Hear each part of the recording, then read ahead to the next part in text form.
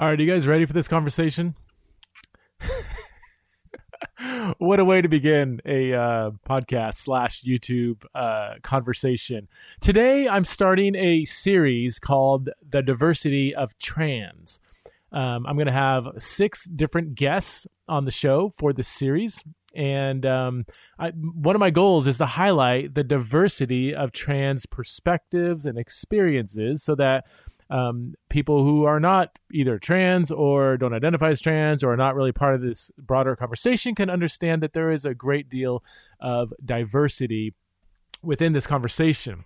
This series also surrounds the launch of my book, Embodied, Transgender Identities, the Church, and What the Bible Has to Say, which comes out on February 1st. So I'm going to do a few shows before the launch, one show on the day of the launch, a few shows after the launch of the book. So I encourage you to go check out my book, Embodied, where books are sold.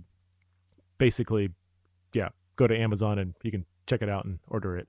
It's basically an overview of the trans conversation from a Christian perspective. There's a lot of science, a lot of theology, a lot of ethics, a lot of ontology in the book, and a ton of relationships that are woven throughout the book Embodied. So check it out if you're interested in engaging a Christian perspective on this conversation. On the show today, we're going to kick things off with Miranda Yardley. Miranda does not fit any of your categories.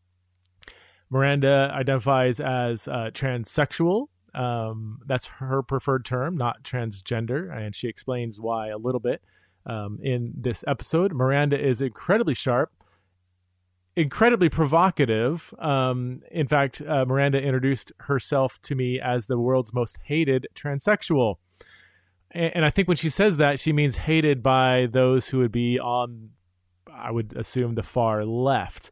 Miranda is a transsexual who is very critical of a trans activist ideology, and that's largely what this show is all about. Miranda's perspective is one perspective, and we're going to highlight various other perspectives that might differ from Miranda, as you'll see if you keep listening to the series. And Miranda's actually really excited about that. Miranda is an atheist who loves churches. She's a transsexual who's very critical of a transgender ideology. But anyway, without further ado, please welcome to the show the one and only Miranda Yardley.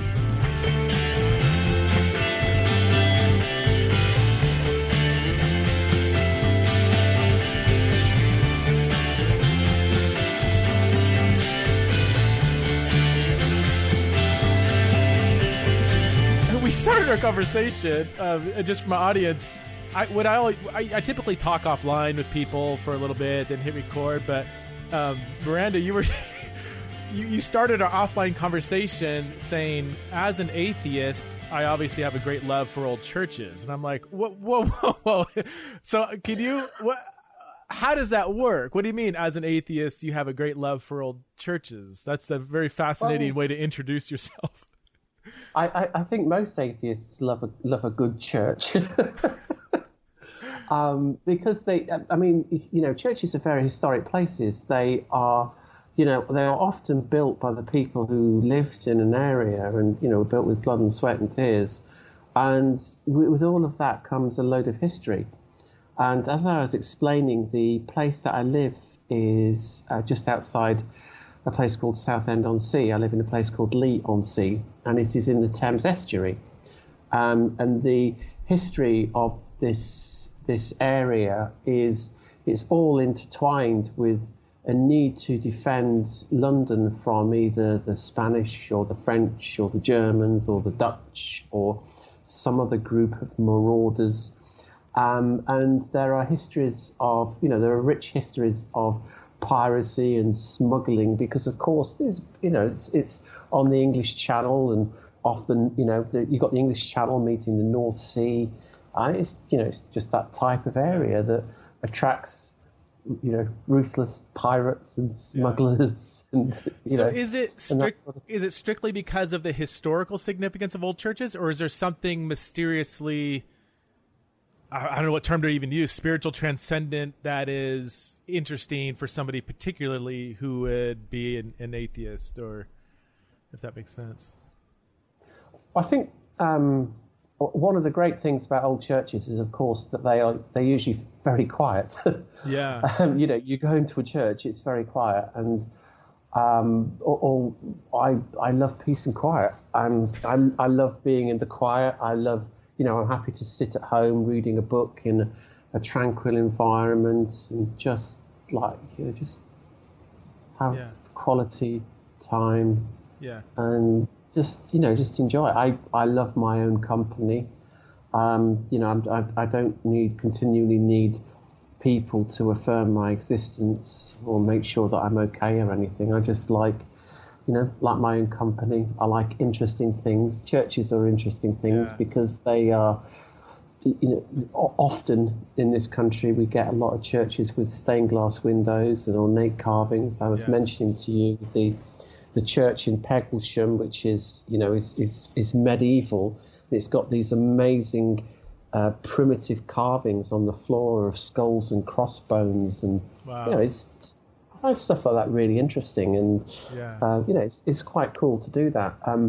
And this church is in a village called Peglesham, which is very remote.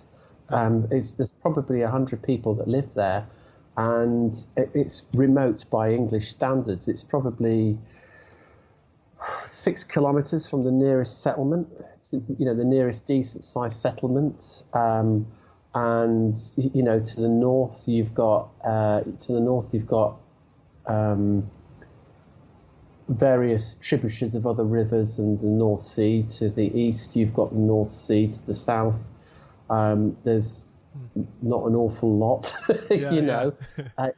It's just quite, and it's remote, and it's actually quite nice being out there, because this part of Essex is all very flat. You get all this big sky, and it's just a really nice way to spend an afternoon. Exploring somewhere like that and just being at one with yourself. Well, let's for my audience, I mean, I would say most of my audience, I have largely a Christian audience.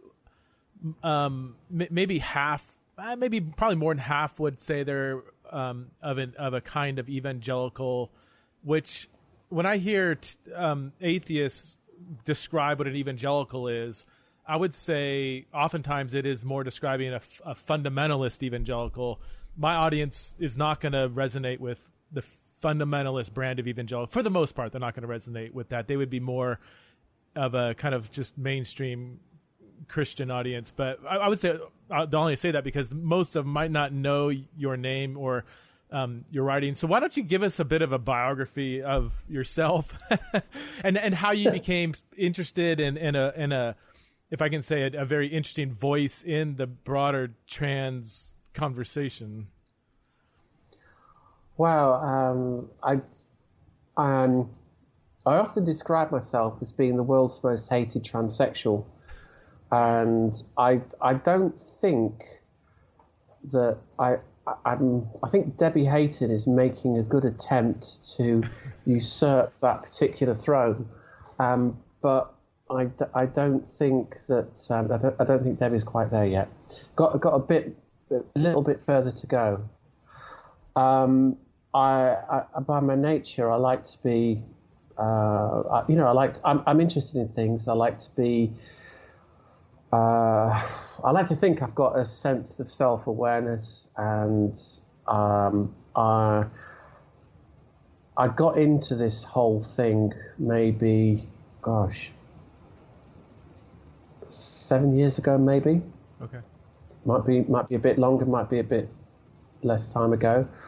I'd read something online about how awful these women were, feminists, radical feminists, about how awful they were to trans people, and that the lives of trans people were being threatened and were put, that we as a group of people were being ostracized and subjected to torrents of abuse and hate and all sorts of allegations of being attempts to keep us out of public life, and all these dreadful things these women were supposed to be doing. So what I did was I went onto Twitter and decided to look up some of the names of these women who were reputed to be,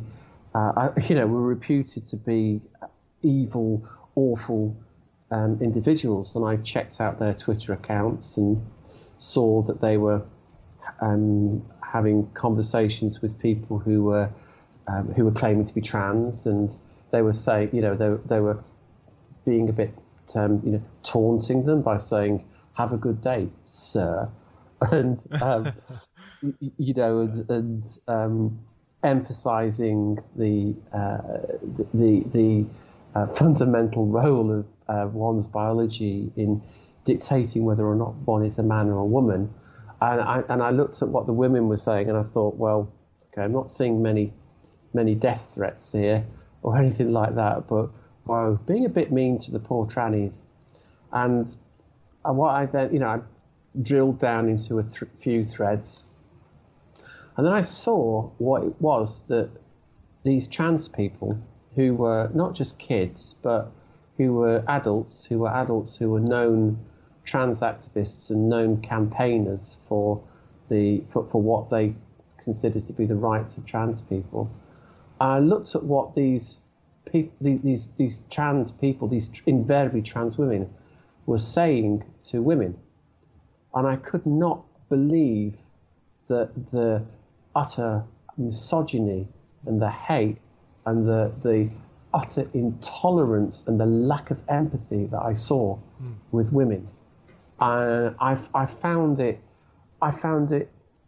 absolutely repugnant that this group of people who were there, who were supposed to be on some level part of my own social group, whose contempt not just for women but for themselves was such that they would go on, that essentially they would they were and continue to spend their entire lives trolling women, baiting women.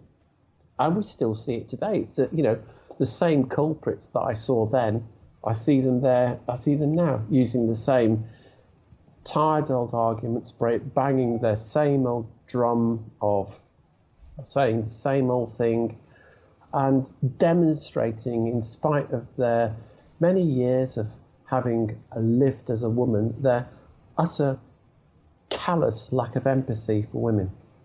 Wow. Can you unpack that a little? Like, where does that come from? And I assume when you're talking about the trans activists who were berating gender critical feminists, radical feminists, that these were any woman really who disagrees with them. Really, I mean that's the way I read it. There's this word that's been bandied around for years. This word TERF, which is supposed to be trans exclusionary radical feminist, and it's glued to anybody as being anybody who disagrees with transgender ideology is called a radical feminist. I don't think there are many people who are being called TERFs who are actually radical feminists in the sense of people who deconstruct the way that the reproduction role of women is instrumentalized as a tool of oppression, and who campaign for women's support groups and women's centres and groups like that. I don't think that many of the people who are being branded as being TERFs are the sort of people doing the work that radical feminists have historically done. Like, for example, the women's groups behind things like the Vancouver Rape Relief Centre, or the anti-prostitution campaigning that Julie Bindel does, or the writing and the writing and activism and sheer insistence that women work hard on them, work hard on themselves and their ideas that Andrea Dworkin did. It's not these type of women who are being called radical feminists, or not these type of people who are being called radical feminists. It's radical feminism is just being demonized. The idea that these are women who are feminists, are these uppity women, that is what is being used against women. Essentially, what they're saying is that women's groups that exist for women are a pejorative, and just tells you everything you need to know about the way that transgenderism and transgender activists see women and women's groups. Yeah. I think some of my audience might be familiar with that, but others might not.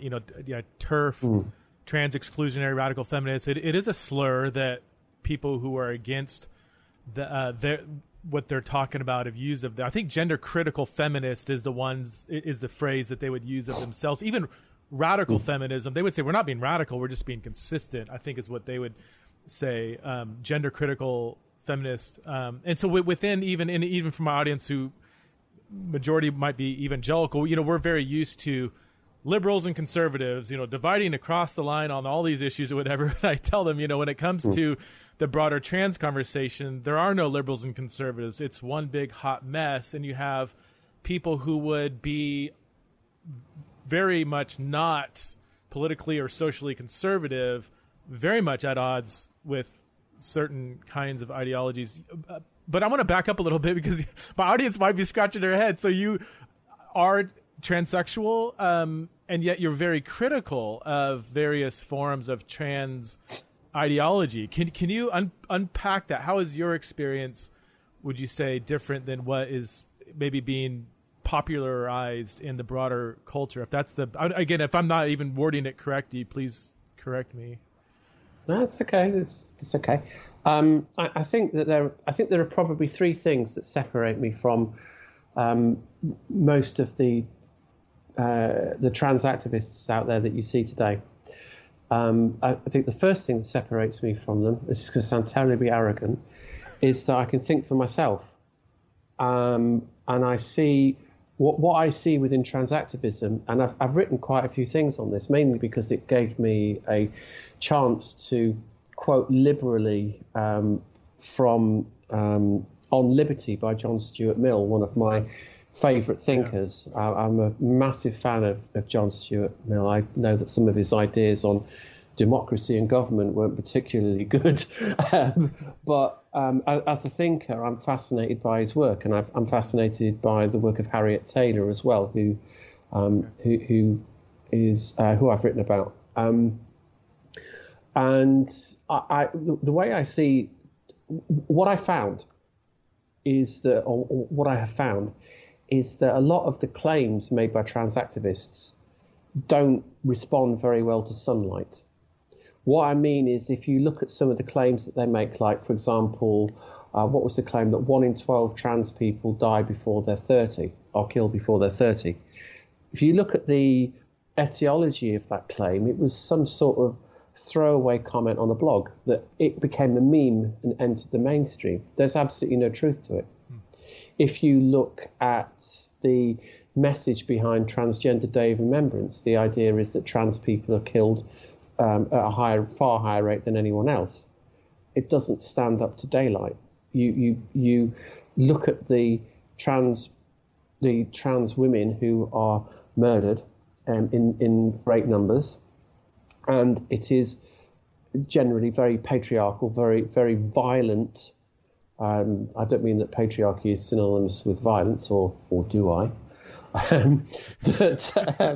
But you look at the very patriarchal societies where you see a lot of trans people or a lot of trans women getting killed. It'll be countries like Mexico and Brazil and Ecuador, and even Italy. There is quite a high comparative death rate there. And you look at the deaths in countries like Brazil and Mexico, both great examples, and the USA. Predominantly, they are black or Hispanic, and you see in the reports that are made that there'll be a group of 7 shot, and you'll think, well, that looks like some sort of gangland killing. So you're thinking that's going to be drugs or prostitution, and it's difficult to underestimate. It's difficult to underestimate. Underestimate? Am I trying to say that? Or it's difficult. No, it's difficult to overestimate how little in common the white middle-class computer programmers in North America who are standing there campaigning for their trans rights, or in the UK campaigning for their trans rights. It's difficult to overestimate how little these guys have in common with the poor black and Hispanic trans women out there who are actually being killed. And the way that these deaths have been co-opted primarily to benefit white middle-class males is actually properly repugnant. Wow.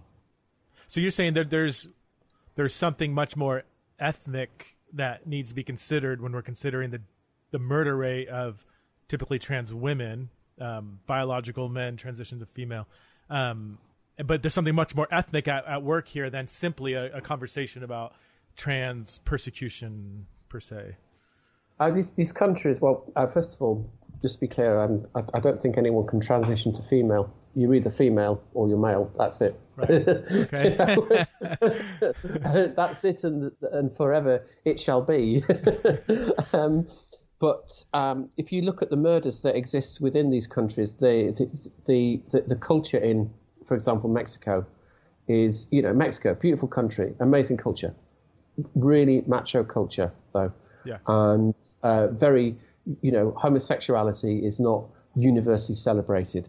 And there is a massive problem there with gangs and drugs and prostitution. You look in America, in North America, there are indications that a lot of these trans women who were murdered in North America are murdered by people that they know, possibly boyfriends or partners. There are indications sometimes that, that killed in a hotel room, it would suggest some form of survival prostitution. That, a lot of these deaths are occurring with people who are poor, that there are, if we're going to look at it as try and work out what sort of axes these are lying on, it's going to be poverty, it's prostitution, it's drugs, it's organized crime, and the difficult lives these people are leading, their difficult lives, and their often horrific and premature deaths are being used by a group of people who have absolutely nothing in common with them to further their own political goals. Wow. Okay, so that's one area where you would differ from trans activist ideology, and again, that's kind of a broad brush statement, but we're dealing on a broad level here. What are some other areas that you would say, as a transsexual person, how you would differ from kind of the dominant narrative that we see on social media, news outlets, and so on? Where else would I differ? I don't think you can change sex. Okay. Yeah. I think that the idea that you could change sex is a fantasy. I think that it is indulged by a number of people, and quite honestly, I think it's indulged by some people who can actually think for themselves, but they're thinking, well, your sex is simply down to your genitalia. In fact, but it's not. Your life as a man or a woman is very much set from the moment that you come into the world and that you begin to navigate the world as being a man or a woman. As is a quote from Simone de Beauvoir, which is very often misinterpreted, often willfully misinterpreted, that one does not, one is made, one is not born a woman, one becomes a woman, is the foundation of that statement is that a woman, being a woman becomes a woman through living in a world dominated by men. And it's through being a woman in a world dominated by men that it is that which makes the woman. She's not born like that. She is a product of living in a world that is dominated by men. Yeah, I'm familiar with the quote. I have not read the original work, unfortunately. So that's interesting that's the original context of that. I am curious, just from an audience too, because you use the term transsexual, not transgender. I know a lot of people would be very offended if they identify as transgender and are called a transsexual. For some people, that's more of an offensive term, but you kind of go out of your way to say transsexual, not transgender. Can you, and I've read enough of your stuff, I kind of know where you're going to go, but can you, and this deals with sex and gender and just gender as a ontological concept as a whole, why do you prefer transsexual, not transgender, as your own self-identity?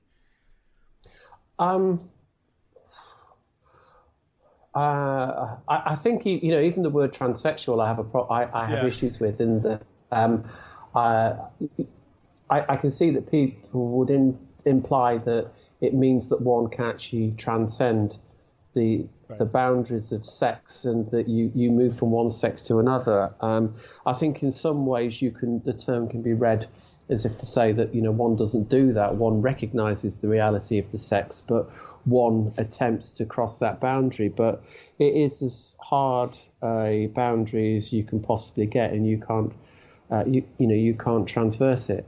I don't think that being trans is I don't think it is a state that we see necessarily in other creatures. I have a friend of mine that I talk to quite a lot, and when we look at patterns of behaviour and we're thinking about when we're analysing patterns of behaviour and thinking how these things play out in the real world, we think, well, how would this be replicated within the animal kingdom? How, for example, would we know whether or not a cow was transgender? It's kind of you see where I'm going. That's a slight little troll there. Yeah. Because I have someone in mind when I'm saying that. He'll be very flattered. Where is this type of behaviour replicated within the animal kingdom? The answer is it's not really, is it? Right. Yeah. No, it's not. I think that this is a peculiarly human type of behaviour. One of the things that's put out there is it's like, oh, look, we've got people, that other societies have third genders. If you look at what these third genders were in societies that had these societal constructs, which are always hierarchical, by the way. It's not like they were something that, that suddenly these were very enlightened. They were a way of dealing in that society with homosexuality. Yeah. So the idea of these third genders being something that is progressive, that has suddenly been erased, is it's not. It's something that existing in a society is a way of dealing with homosexuality, in particular dealing with the need in a society to be able to accommodate people who were homosexual, and to give them a way in which they could live their life without challenging the equilibrium of that particular society, if you see what I'm getting at. Mm-hmm. So yeah. Really, it's not a particularly great idea to have, what underlay these ideas of these third genders and whatever wasn't some sort of amazingly open-minded liberal attitude. It was that they just needed a box to put people in that were gay. Well, for example, I mean, if for those who aren't maybe tracking, in Samoan culture and in Polynesia, you have the fa'afafini, which is a term given to basically feminine gay men. It's not a sexual, like biological sex kind of category. There's very little difference. And one of my best friends is Samoan. He grew up in Samoa, and the way he describes the fa'afafini, it's not like this is a kind of a male female fa'afafini. It's not like it's a ontologically on par category with male and female. It would be very similar to just a feminine gay man who kind of lives that out, in many ways that a more stereotypically feminine gay man would in our society. It doesn't that category, at least in Samoa, doesn't have the kind of categorical weight that some Westerners want to invest into it and then bring it back into kind of speaking into our culture. I'm not a sociologist, but that's kind of I think it has limited value, quite honestly. But it sounds to me like what you're describing is essentially it's just doing what societies do with effeminate homosexual men, and that is to try and kick them out of the man box. Yeah, and I think therein lies a lot of the problems that we see with transgender people. That a lot of the issues there arise from from these men being kicked out of the man box, and it's down to women to deal with the fallout from it. It's women's spaces they want. It's women's women's places on shortlists they want. It's women's sports that they want to infiltrate. It's the whole thing. It's like it's like an infiltration into women's culture that is being done without any form of respect for individual or group boundaries. Interesting. You can say that these men identify as women, and that here they go infiltrating women's culture so that they are, that they're identifying as women. But I think that these cultural structures that women may have that exist because this is what the life of a woman entails. These men are not. They are infiltrating those as imposters, and they may be identifying as women, but they sure as hell aren't identifying with women. They are not paying any heed to the privacy or comfort, or even showing the respect that women. I think that males should show women. We should respect each other, and I just don't see any of that coming from what is being called the trans community or their allies. You've talked a bit about, and this is kind of underlying the point you're making here. There's a subtype of trans experience, autogynephilia, that is, as far as the research shows, strictly from an experience with biological males. And there's a whole spectrum of views on autogynephilia, all the way from it doesn't exist and you're a transphobe if you even say the word, all the way to most biological males who identify as trans would have an autogynephilic experience. Can you unpack, one, for my audience, what autogynephilia even is? And then two, I think you would be, as I've read I don't have a stat, but I think when I've heard you talk, you seem to be more on the side of a lot of people who identify as trans women seem to match this kind of subtype of trans experience. Would that be an accurate way to, I don't want to put words in your mouth, but would that, can you unpack autogynephilia for us and give us your perspectives on that? Sure. Be very happy to. Autogynephilia, I find it absolutely fascinating. The whole idea is it's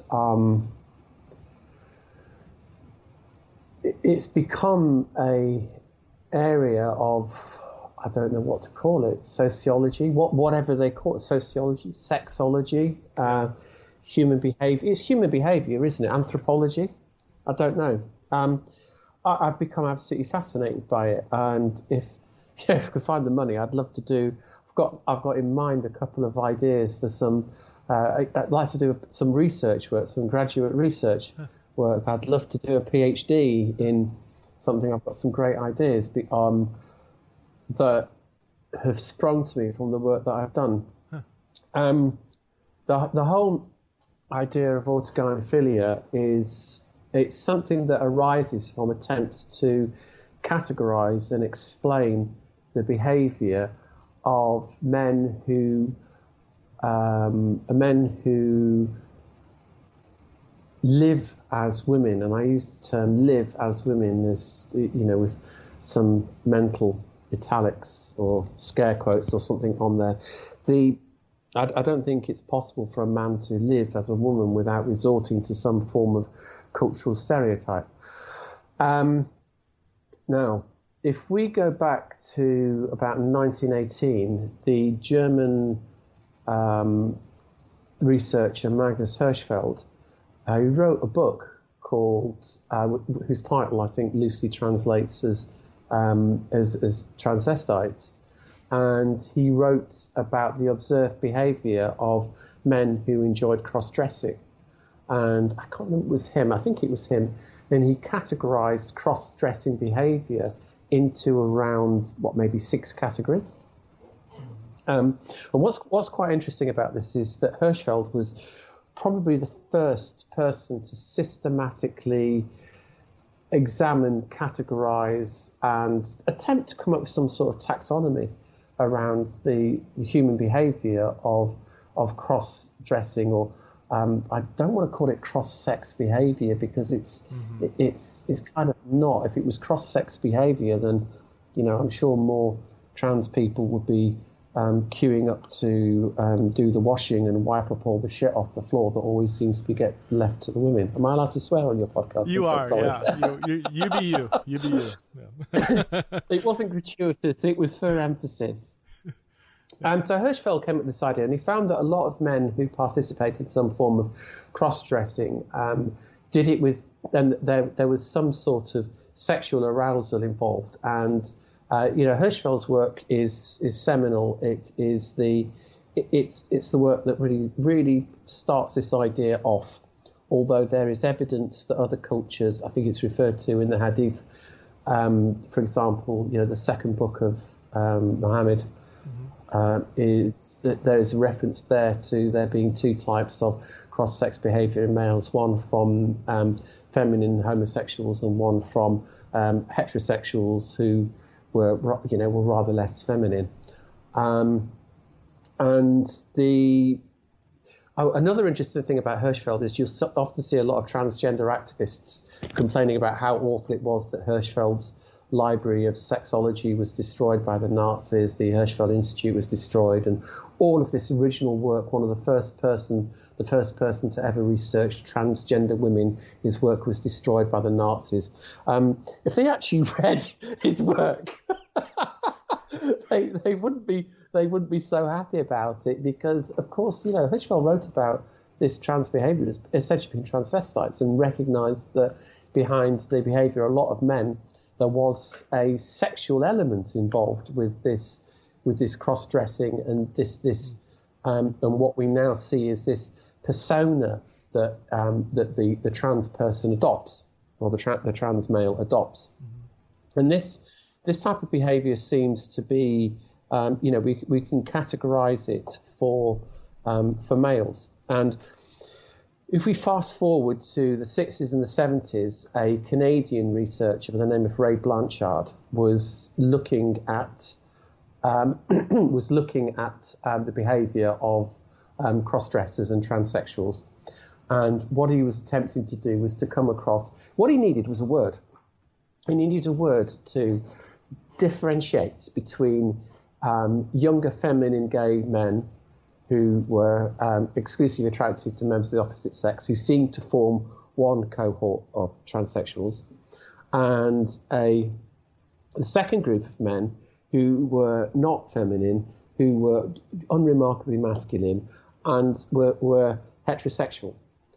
And what he found was that he could delineate the population of males who transitioned to women according to two types that was down an axis of their sexual orientation. So essentially you had a bunch of gay men becoming gay men's idea of what a woman is, and then you had a bunch of straight men becoming a straight man's idea about what a woman was.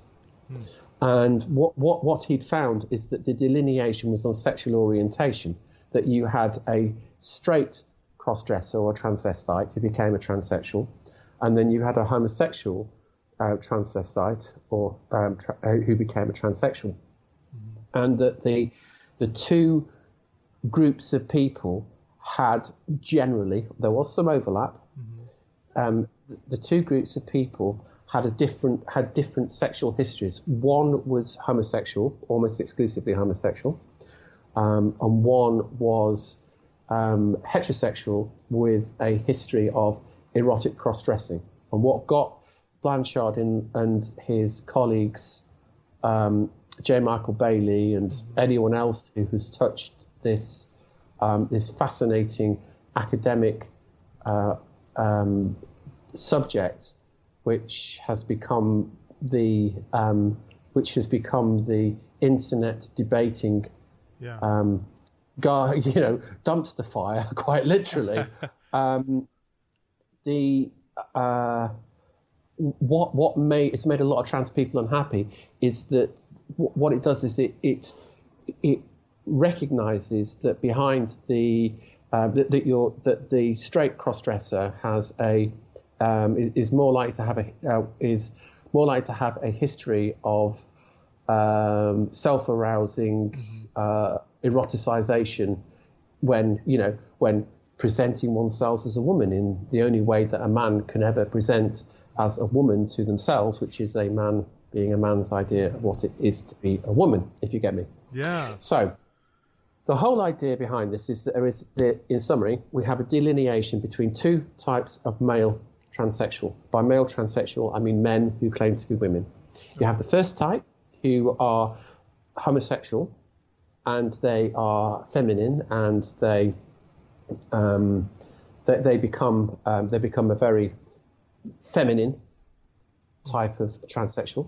And then you have the heterosexual transsexual, or the non-homosexual transsexual, should I say, because that itself covers a whole bunch of different sexual orientations, which appear to have at some point demonstrated a form, this self-arousal, this eroticization at some point within their history.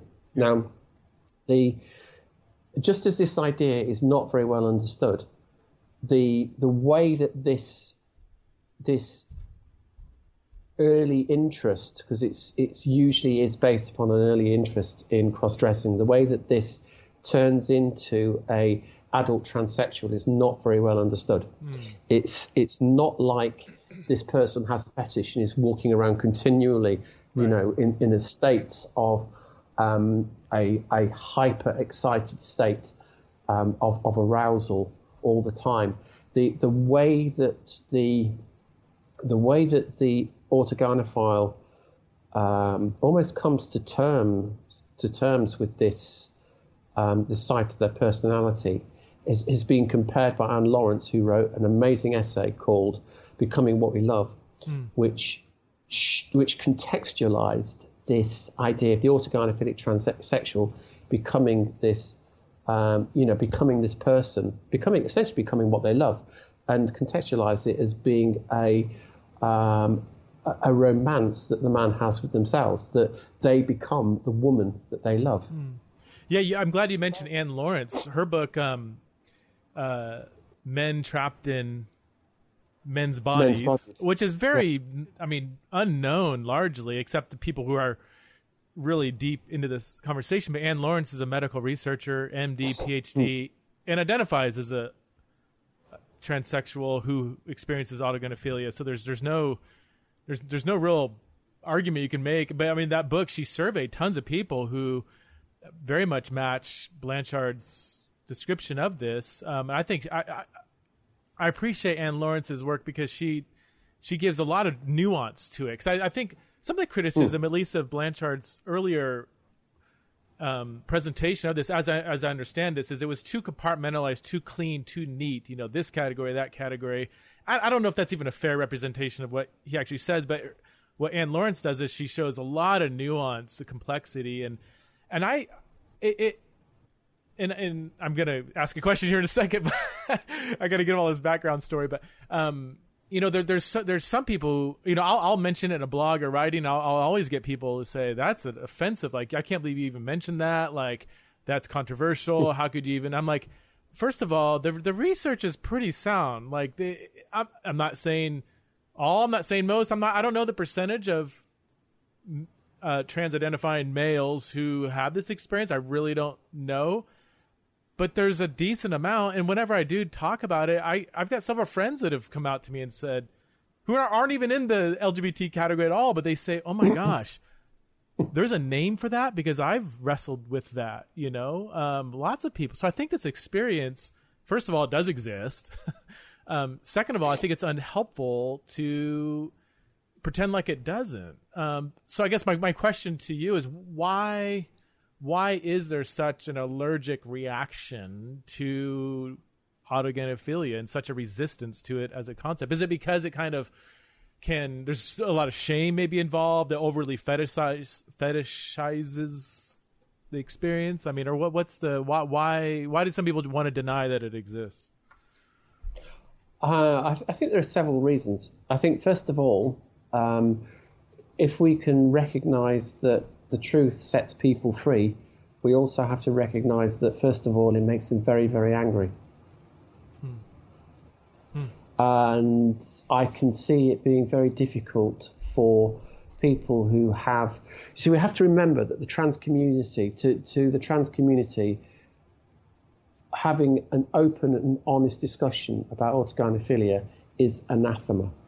It is not something that you do unless you can run very, very quickly from the rocks that they're going to throw at you.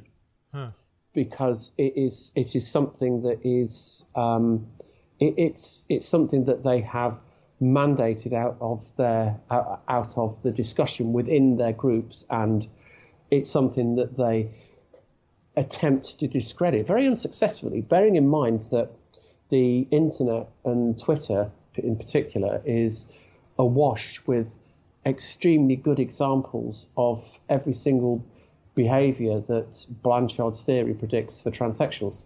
You look at what Blanchard's, the predictions that the theory makes, and like all great theories, it's testable. You can see the predictions that it makes about the behaviour of the people that you see out there. I mean, there was one I remember a few years ago. One of a quite well-known trans activists was waxing lyrical on Twitter about how he'd always been a lesbian, but now was fantasizing about men, but was talking about men as being these faceless, personality-less things. They were fantasizing about being with a man, but it wasn't a complete man. They were faceless. There was nothing to them. They were fantasizing of the idea of being with a man, but not of being with a man.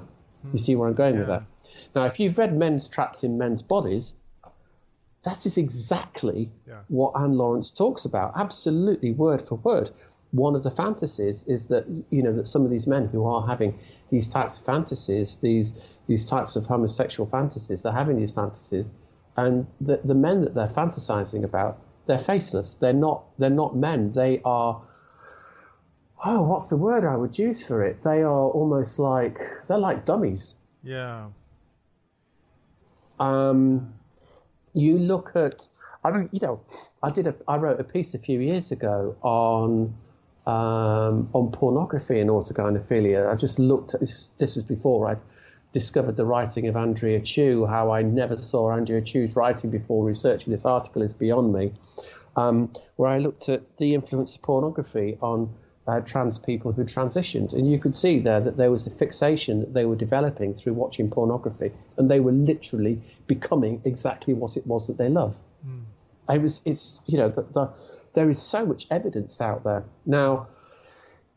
On the most basic level, it's said that the autogynephile is someone who has a paraphilia. The paraphilia gets a bit out of hand and takes a life over, and I think that there is merit in that description, as the autogynephilic behaviour, the autogynephile's behaviour, causes an enormous amount of destruction to their relationships, to the people around them. Again, this is something that has utterly failed to go acknowledged. And when I came onto the internet and started talking about this about 6 or 7 years ago, saying, you're out there, you're celebrating this, and no one, you're not acknowledging that that you have that there are a vast number of children and female partners and also male partners of these men who are doing this, who have essentially become the collateral damage for these men to go out and live their lives. But like you say, that the whole thing is a lot more nuanced than it's simply being a fetish. And it is, it is the evolution within these men of this idea of themselves as a woman in this long-term, deeply emotional relationship. You've read Becoming What They Love. I mean, the way that Anne Lawrence discusses it, it's like this, as the teenage boy has these fantasies, and it becomes a very intense erotic behaviour that over time, just like a heterosexual relationship, it will peter out, and it will, it will come back years later, and then it will enter some sort of comfortable middle age with with little or no sexual involvement. It's almost like a pattern of a heterosexual relationship. See, the whole subject is absolutely fascinating. It is. And the way you see it there, you can see exactly how it is that this, the predictions that Blanchard makes, the contextualization that Anne Lawrence gives it's amazing. It's so precise. Considering this is some sort of analysis of behavior, some sort of anthropology. Mm-hmm. Mm-hmm. It's very scientific in the way that it allows you to examine the behaviors, and it's quite amazing that the predictions that it makes that turn out that turn out, and you can say, well, that's exactly what I would have expected. Mm.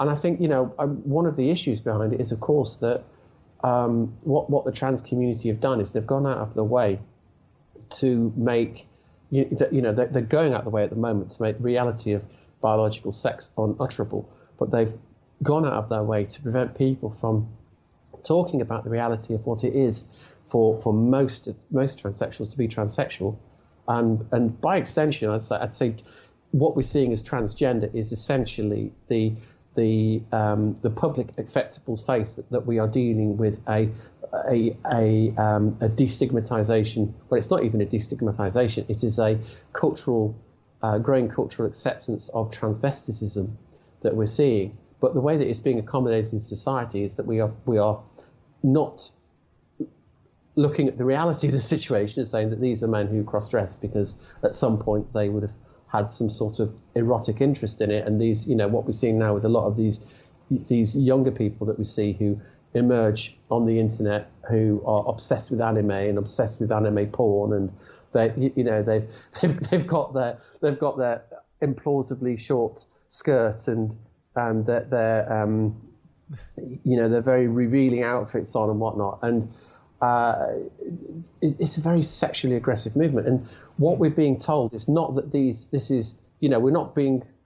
we're not taking the context of the permissive society to its logical conclusion and saying this is a fetish. If people are going to indulge in this, then let them indulge in it in their own homes, as long as it causes them no harm or whatever like that. What's actually happening here is that we're being told that this behaviour is actually making these men women, and that by the corollary of that is that being a woman is someone who is that prop that exists in society for sexual excitement and sexual gratification. It's dehumanizing, and what we're actually getting out there is a group of men who are confusing what it is to feel sexy with feeling like a woman, because to them, being a woman is all about feeling sexy. Mm. Wow. Does that answer your question? Yeah, and more so. So many different directions we can go. It does seem, that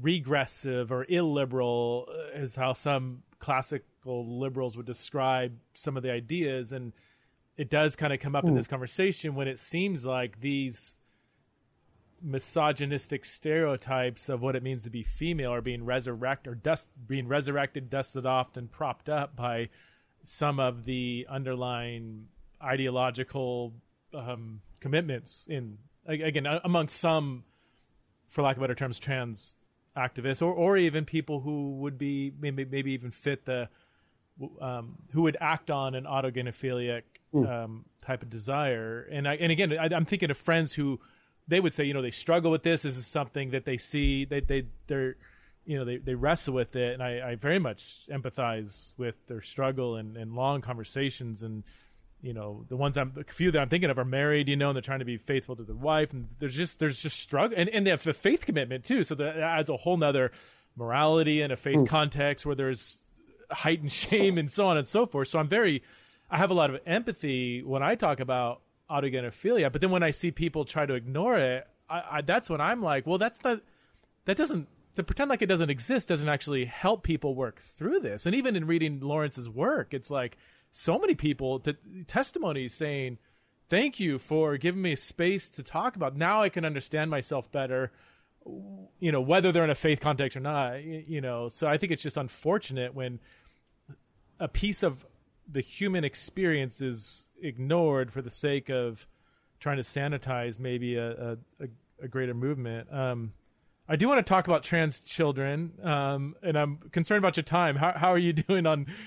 No, it's all good. I'll just respond to what you're saying. Yeah. There. I think that the trans movement. I don't think it's making very many friends, and I think that there will be.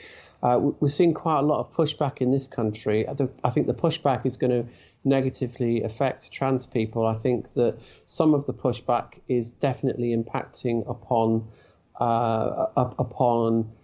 particularly gay men. I think by extension it's likely to affect lesbianism and lesbians groups as well. But to me, at the moment, the main pushback seems to be affecting gay men's culture. I think that the main problem with with what trans people are telling people that they have to accept is that it's not based upon reality, and I don't think that is something that the public is going to buy, and I don't think it's sustainable. And I think that fundamentally the way that the trans rights movement, if that's what we want to call it, I think fundamentally the way that these ideas are being pushed, it's coercive. And it has to be coercive because it is not something that is based upon reality. For example, if we, a comparison that is made, you see many people will say, well, trans women are just like any other type of women, like, black women or disabled women. Well, black women are still women. They are the, they are black human beings who have reproductive systems, female reproductive systems, and are responsible for birthing 100% of the the population, and if we look at the language that's being used around it, they've tried very hard to co-opt the language and the tactics of the black civil rights movement. But if you look at the black civil rights movement, even the gay liberation movement, the black civil rights movement, the idea was that black people should have the same rights, the same equality of opportunity as white people should. Not that black people should be called white, or that gay people said, well, we want the same opportunities that heterosexuals have. But the gay community did not say, but we want to be called heterosexual. Yeah, no, that's super helpful. And so like there's certain differences in reality in some of these different civil rights movements. For instance, the civil rights movements in the 50s and 60s, and then even the movement towards marriage equality. To be attracted to the same sex, to be gay is to be gay. Like that's there's nothing in reality that's untrue there. But once I'm kind of like asking for feedback here. Once a male says, I want to be recognized as a female, on one hand, socially, just from a political perspective, it's kind of like, it's a free country. You could say whatever you want. But to demand that people sign off on the same reality claim, that is a question. I'm trying to be neutral here. That is a questionable reality claim. Whereas if a gay man says, I'm attracted to men, that's not a questionable, that's just a true statement. But they're very different in kind. This brings a whole load of problems to the yard. The kickback against against trans activism in the gay community and the lesbian community is quite well documented. I've written about this idea of the cotton ceiling, and probably read my my piece, which was like probably the best title I've ever come up with in my entire life. yes, building the cotton ceiling of the Cultural War on lesbians and women. And it was like I was asked to do this piece by After Ellen 2 years ago, and 2 or 3 years ago. I got the call, and I had a 20-minute journey home. And between having the call to do it and getting home, I knew exactly what I wanted to say. Sat down at my desk for 20 minutes, and that was it. 3,000 words, bang.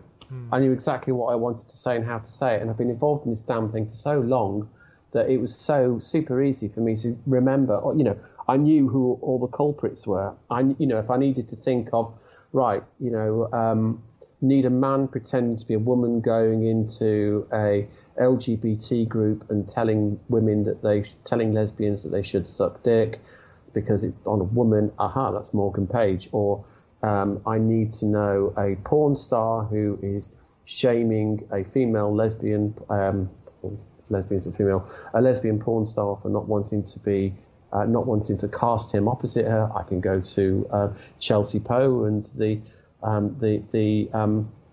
very robust and very compassionate fight back that the lesbian porn actor Lily Cade did against Poe's rather rapey attempts to get himself cast in a lesbian porn movie, and it was just such an easy thing to write. But I think the problem is that if you look at the trans rights movement, what they are doing, they're not asking people of anything. They are telling people, and they are telling people the threat of cancellation, of economic loss, of contacting their friends, of ostracizing them, even physical violence. We've seen physical violence in this country. We've seen threats there. We've seen rape threats and death threats. I've done talks in places, and where the organisers have had people shut down the venues. The people have turned up to protest outside. They've threatened people. In one event they started a fight, and a woman was beaten. It's beaten by a man. That was Maria McLachlan was beaten by a man. It's like, given this situation, which you'd ordinarily think that it's reached such a terrible state of affairs where a woman gets beaten up in Hyde Park. Mm-hmm. To me, the natural response to that would be, let's get everyone together around a table and say, right, it's gone too far. We must work together on this. Let this never, ever, ever happen again. Mm-hmm. But what happened? LGBT organisations doubled down. The response by Stonewall was absolutely pathetic. It was too little, sorry, it's a cat. It was too little, too late. And it talked about people should do this and people should do that. It's like, showed absolutely no community leadership. And I thought it was Ruth Hunt's, the nadir of Ruth Hunt's utterly dire stewardship of Stonewall. What Ruth Hunt has done to Stonewall is just beyond the pale. But she's got her 13 pieces of silver in the House of Lords. There you go, biblical reference, you see. You do go to church, I see it. All right. And you got the number, 30 pieces of silver. Good job. Yeah, gosh. I mean, can I, and just, if you're like, no, I don't want to go, that's fine. I'm still curious about how your own personal experience fits into this. My assumption, because I know a few other people who would be identify as transsexual, and the way they would describe it is, look, I am always my sex. I have this thing that psychologists call gender dysphoria, and the best way to relieve this and to be happy was to transition, but I don't deny my biological sex. It's just, or even Blair White. I don't know if you know Blair White. She's like, look, I'm biologically male. I'm not going to deny that. I just got, in her words, screwed by nature, and she used a different phrase, but I mean, and it is what it is. I'm happy now, but to create a whole new kind of maybe ideology out of this, I think is what she would say is wrong-headed. Does that resonate with you? How would you describe your personal experience vis-a-vis some of the transgender claims, the larger trans ideological claims? I don't really understand the question. I don't really know what you're asking there. What I would say is that I think the best way to live a life, the best way to get as much as you can out of a life, is to live authentically. I like being, I like being a fun kind of individual. I like being someone who enjoys some of the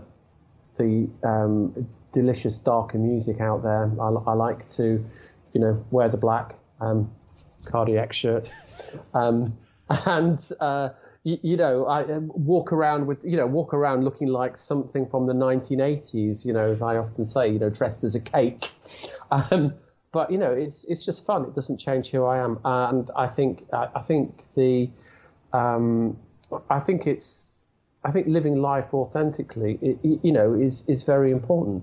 I've seen, I've peeked into conversations on Twitter before where I've seen trans people who've not been able to go to the door to pick up a pizza because they've not had mascara and high heels on. I don't think that's living an authentic life. That's just fucking ridiculous. Sorry. Let me. No, you're fine. Let me reword my question in a simple way. Like, why did you transition? Why do you identify as transsexual? Oh gosh.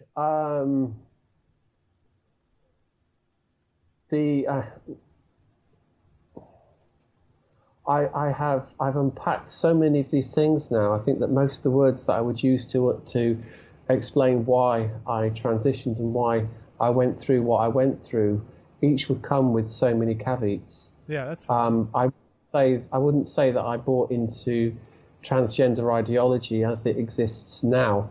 I certainly became obsessed with the idea that I was transsexual, and I went through everything that I could possibly do to achieve what transsexual meant to me, which is what transsexual used to mean. It would be someone that you would have a fair amount of counselling, and you would unpack your behaviour and your attitudes to life, and you get your mental health in order, and then you would transition, and then you would attempt to live this life and assimilate and just get on with things without being a dick, really. And the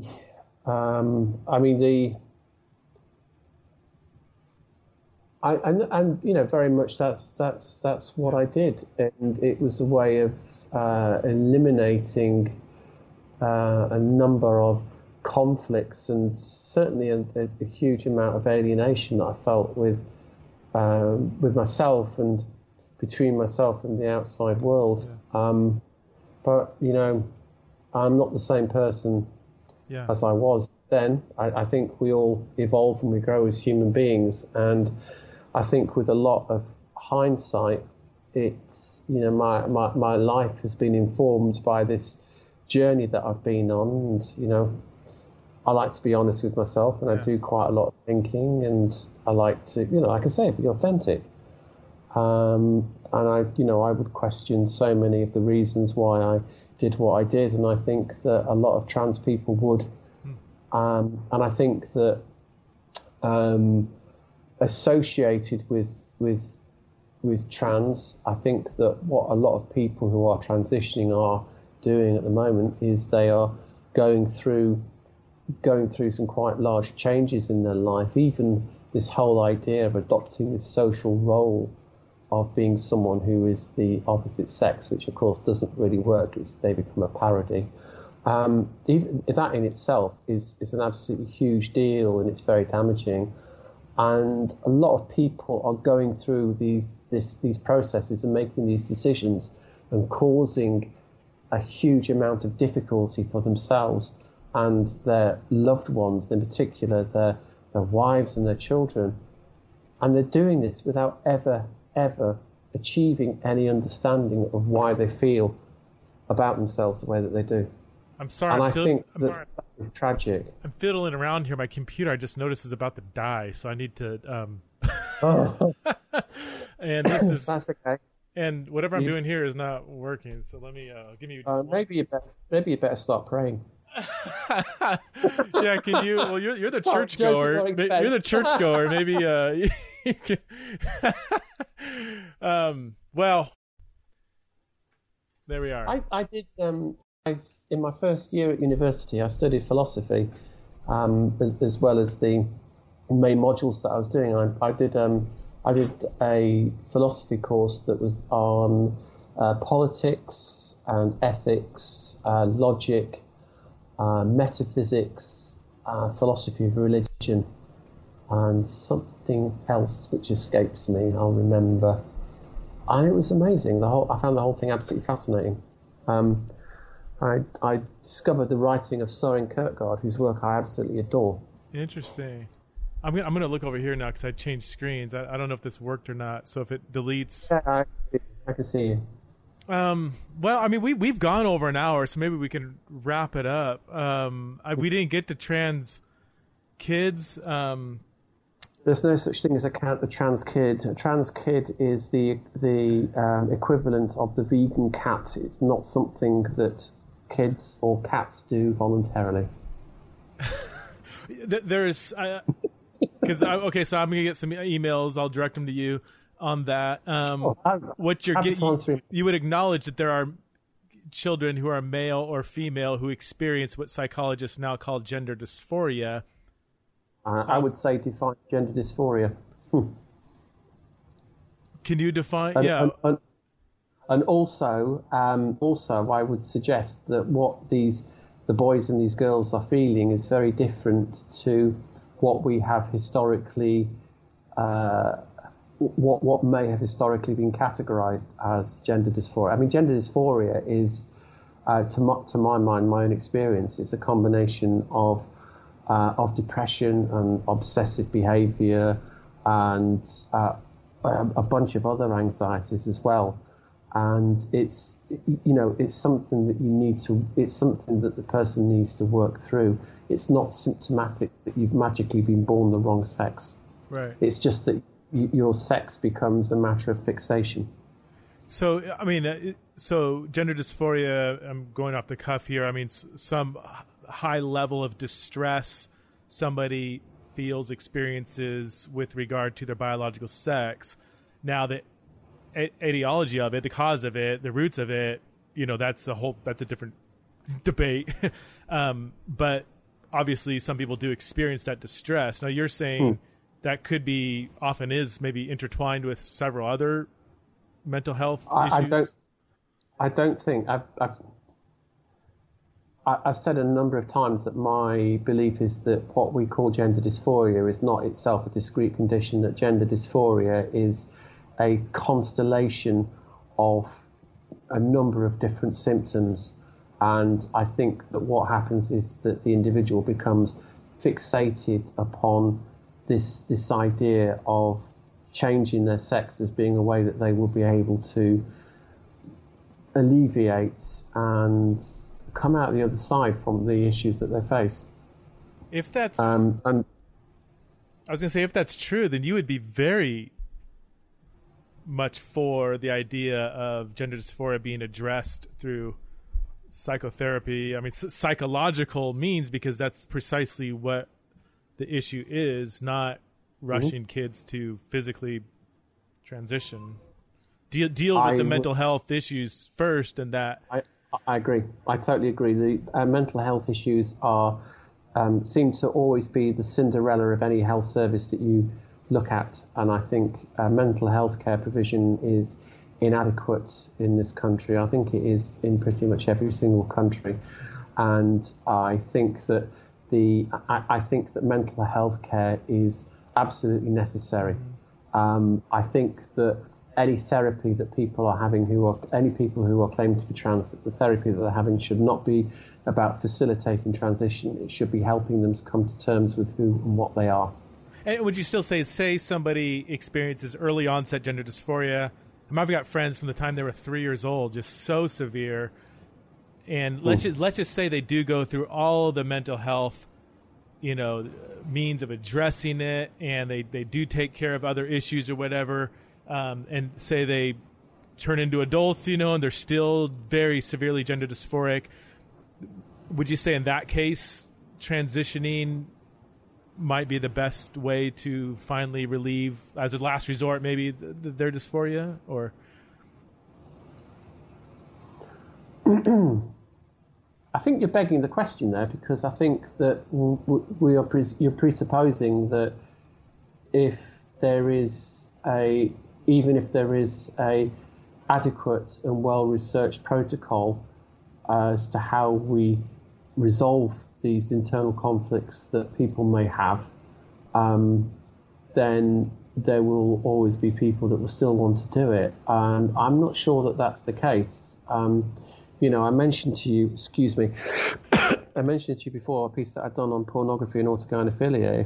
If you have any wealthy listeners who would like to fund me doing a PhD, I would love to look at the influence of pornography on the outbreak of transgenderism that we see. And you look at the works of some fairly prominent writers like Julia Serrano or Sam Rydell or Andrea Chu, and the within their writing it's there. Sissy porn,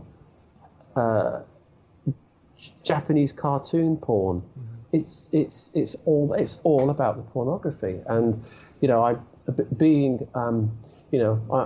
no prude, but I think pornography is dehumanizing. I think sexual relationships between consenting, loving human beings is all well and good, and I think that I think consenting, meaningless sex is pretty much okay as well. That's not abusive, but I think pornography is I think pornography is abusive. It's very, very, although it's become acceptable after after this 70s sexual liberation and whatever, and it's not actually that countercultural. In fact, it's incredibly conservative. Pornography sells itself as being transgressive, but actually it's not transgressive. It's incredibly conservative. What it does, it's all about men dominating women, and it's all about exploiting men dominating women, and making money from men dominating women, and dehumanizing women and keeping women down. Even in gay pornography, you can see a power vector. With men's, within the gay, within the gay scene, you see that there is a lot of there's no real place for feminine gay men. It's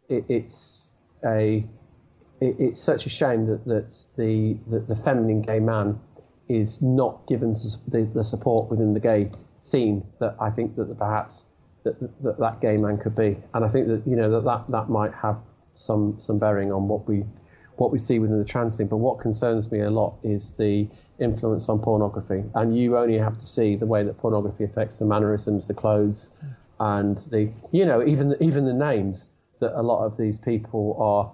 When you've got a 50-year-old, 54-year-old, 20-stone man who's transitioning and call himself things like Angel Crystal, it's like, do me a favour, mate.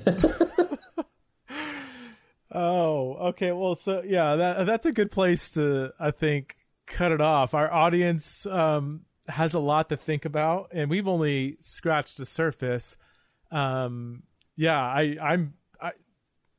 mind was just kind of spinning when you were connecting the dots between pornography and, lots of things going on in our culture today. I've talked to mental health counselors that say, we deal with so many different unwanted sexual desires in the last 10 years, where in the past that was always linked to sexual trauma, some abusive situation. But now we're seeing people with no past of sexual trauma coming in with the same kinds of unwanted sexual behavior or desires, and they're linking it to pornography. And I think only time will tell the societal ramifications of widespread internet porn, which, as you said, or I'll say it resonates with what you're saying, almost always leads to violence towards women and children, which is profoundly regressive. Miranda, thank you. I can't thank you enough for coming on this show. I mean, I don't know how many Christian podcasts you've been a guest on.